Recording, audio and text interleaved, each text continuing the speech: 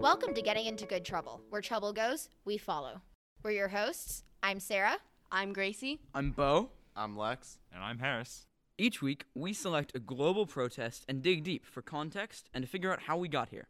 Harris, what's up for this week? This week, we're looking at the protests against the coup in Myanmar. On February 1st, 2021, there was a staged military coup in Myanmar shortly after the election. The military arrested many elected officials and then declared a year-long state of emergency.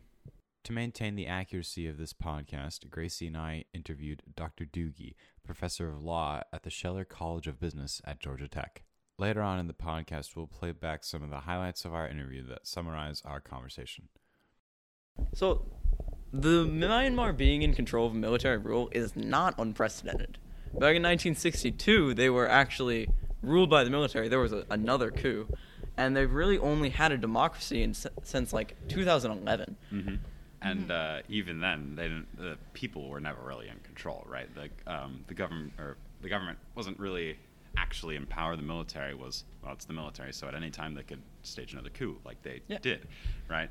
Mm-hmm. And even then, they still had a significant portion of seats in the in the government. The Constitution was very weird. It was obviously designed to let the military take whatever they want, which they ended up doing. Do you know any specifics of their constitution? Or? Well, for example, Aung San Suu Kyi, the civilian leader, was going to be the president, but then couldn't because in the Constitution, you aren't allowed to be president if your kid isn't a Myanmar resident, which was pretty obviously targeted against her specifically. Yeah. And so she's basically the president, but not technically. Yeah. And another member of her party is. Mm-hmm. Yeah, because that's why, if you go and read about the coup, a lot of people, say that Aung San Suu Kyi is the people's leader, right? Because she's not technically the president, so they have to, because they've got a bunch of weird loopholes and guidelines and things. Mm-hmm.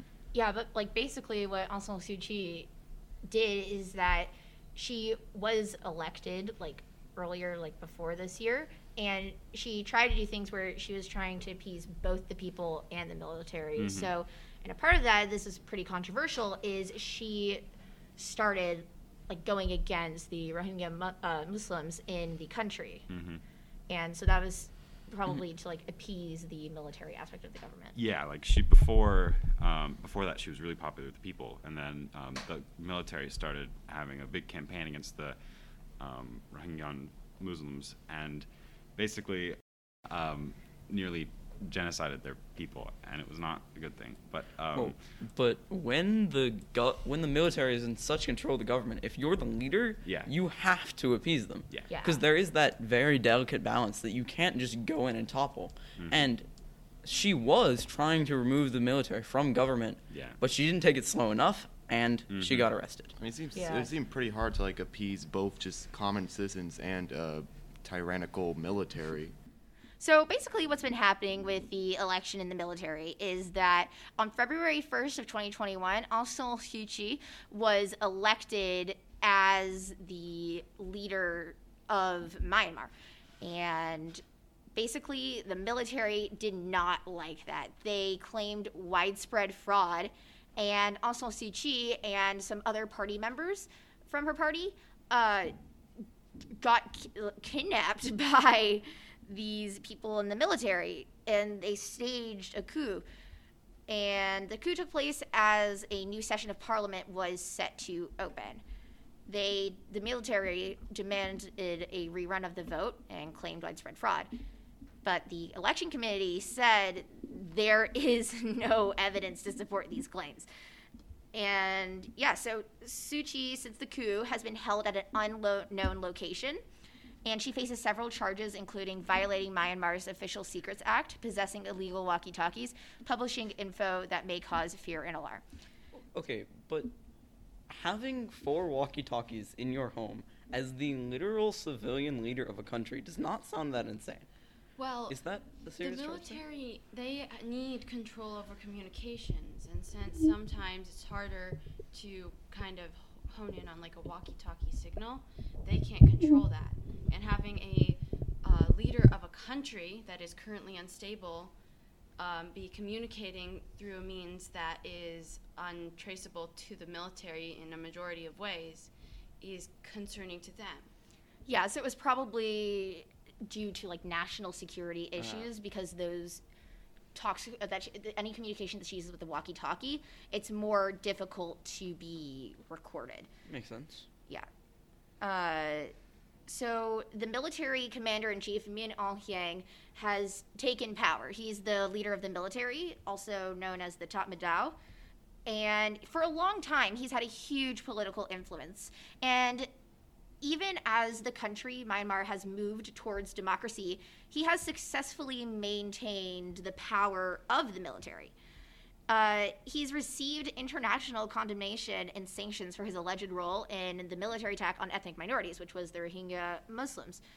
After the coup, the first public comments that he made were just trying to justify the takeover, and he said the military was on the people's side and that would form a true and disciplined democracy. So, understandably, people are really mad about their government being taken over, but there's all sorts of protesters who are demonstrating, right? Yes, the protests themselves are mainly peaceful. The protesters' side, at least, the government and the military is reacting very violently to just peaceful protests and people using their voices to stand up against those oppressing them. And even the after effects of the weapons they use can still affect the environment in which they were used. Like smoke bombs used to disperse crowds, the smoke from it leaks into just homes, and it affects the lives of just ordinary people who are just trying to live their lives peacefully. But also people who are peacefully demonstrating and showing the government what they really want. They're the ones who are being shot and killed. And the first victim was a 16-year-old. Yeah, I agree. That's horrible that somebody who had so much potential in their life, it was cut short because they were standing up for something that they believed in. And something I wanted to touch on is just, it's they're peacefully protesting. And we're told throughout our whole lives, if you peacefully protest, you'll attain your goals, you'll get what you want. We could look back at movements in the past, peaceful protest, it's the way to go. But then you see people peacefully protesting, and it turns violent, not because of the protesters, but because of the military intervening. And it's they're not accomplishing it peacefully, even though they want to. Yeah, it's just so foreign in first world countries to see just showing up and standing up for your community and losing your life because of it. So who are these protesters that are showing up at demonstrations? Usually it is students, teachers, lawyers, bank officers, and government officials. It's pretty diverse. Yes. Yeah, you mentioned students, and I think that's really interesting.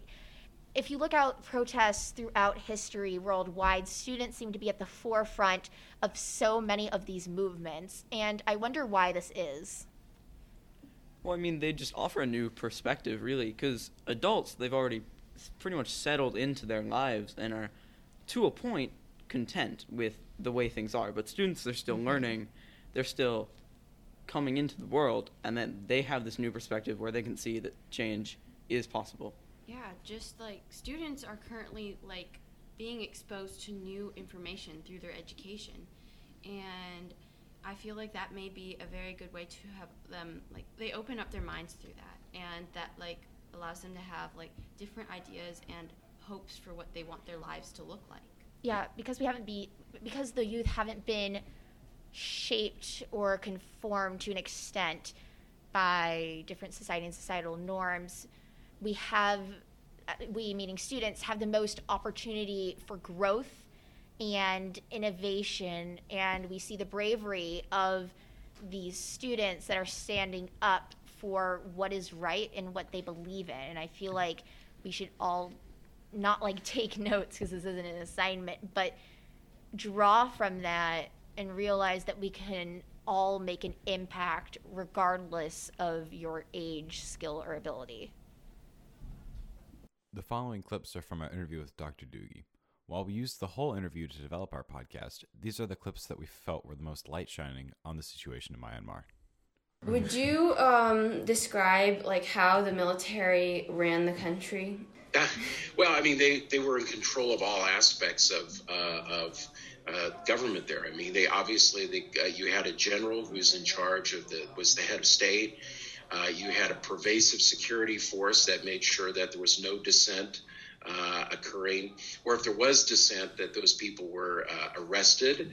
And by dissent, I don't mean just people marching in the streets, but also publishers and the like. So the press was not free. The courts were controlled by the military as well. So to try to get anything that would resemble a fair trial was impossible. So this was a pervasive control of the country by the military. One of the things I experienced there was that when I was traveling around the country, there were always roadblocks. So you would be going somewhere to try to visit something, and there was always roadblocks with very young men who were in the Burmese military, and they were always looking for some sort of shakedown or bribe. So if you wanted to go somewhere, you would expect to be stopped by people that were heavily armed and who wanted money in return for your passage. Well, I did not witness anyone being attacked on the street. What I witnessed it was that people, of course, were very reluctant to talk, except if because there was a pervasive security system. So people would basically tell on other people if they were, for example, hanging out with Westerners or saying things anti-government. Wow. So people would talk to me, but they would make sure that there was no one around. So if I hired a driver for a day, the driver would talk to me about everything that was going on and how terrible it was. But of course, it was just the two of us. Now that said, back in 1988, there were street demonstrations, and the government opened fire. The army opened fire on protesters in August of 1988, and then in 2007, as you know, there was also violence there. That was an uprising led primarily by monks. And the government attacked there as well. So what happened this year, it's depressing to me, but it was not unexpected. Have the people really become a lot more aggressive against the government and the military now that they've staged the coup, or is it just the same amount like that has been happening even before the coup? Well, it's, I think that a couple of things. Back when I was there, there was kind of just a resignation. People are like, this is the way it is. And after the 1988 uprising, people were unhappy, but they were also afraid to say anything that would get back to the government. So there was this resignation that this is kind of the way it is. And we saw the same thing happen in 2007. There was this brief uprising, and then there was more of that wasn't successful, and it's back to the way it is. And it went down to a low simmer. And I think that's kind of where we're at now as well, is that we don't see. We had protests right afterward, after the coup, but and certainly there are people. I would think that the vast majority of the civilian population is dissatisfied, but they're also not back out on the street again. The temperature has gone down a bit, and when I say that, what I mean by that is that people are not out on the streets as they were earlier this year. Thank you for listening to this episode of the Getting Into Good Trouble podcast.